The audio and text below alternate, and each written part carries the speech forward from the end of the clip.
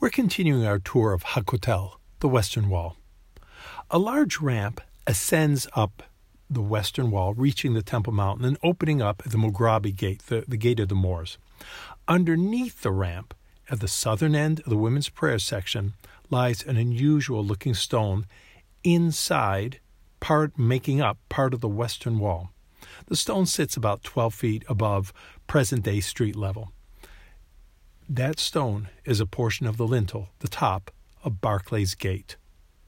Josephus, in Book 15 of Jewish Antiquities, Chapter 11, mentions that there were 4 gates in the western wall of King Herod's Temple Mount.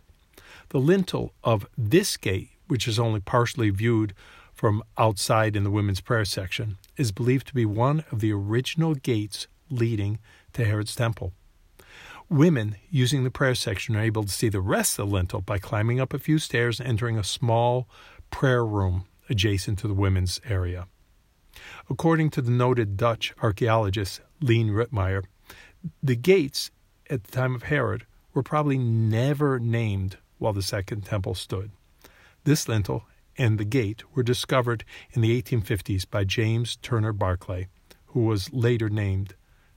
the gate was later named in his honor. While assisting with some work on the Temple Mount, Dr. Barclay noted the inside of a gate inside a mosque. The lintel is about 21 feet long and 7 feet high. It rests on the stones of the western wall. It weighs an estimated 50 tons.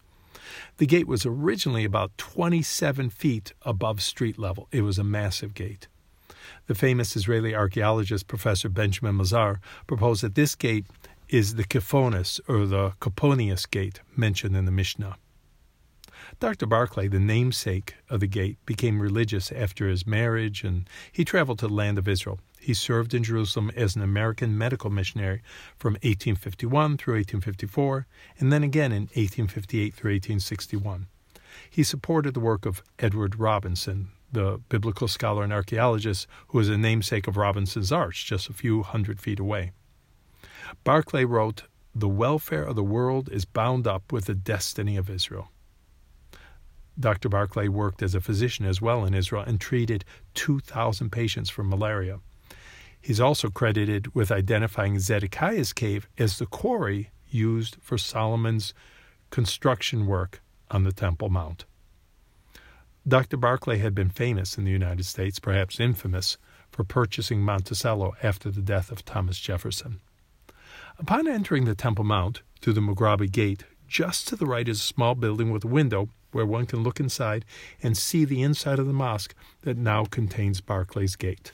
This gate is just one more piece of evidence to prove the existence of the temple from the time of Herod, and that this is where another temple will be built before Messiah returns.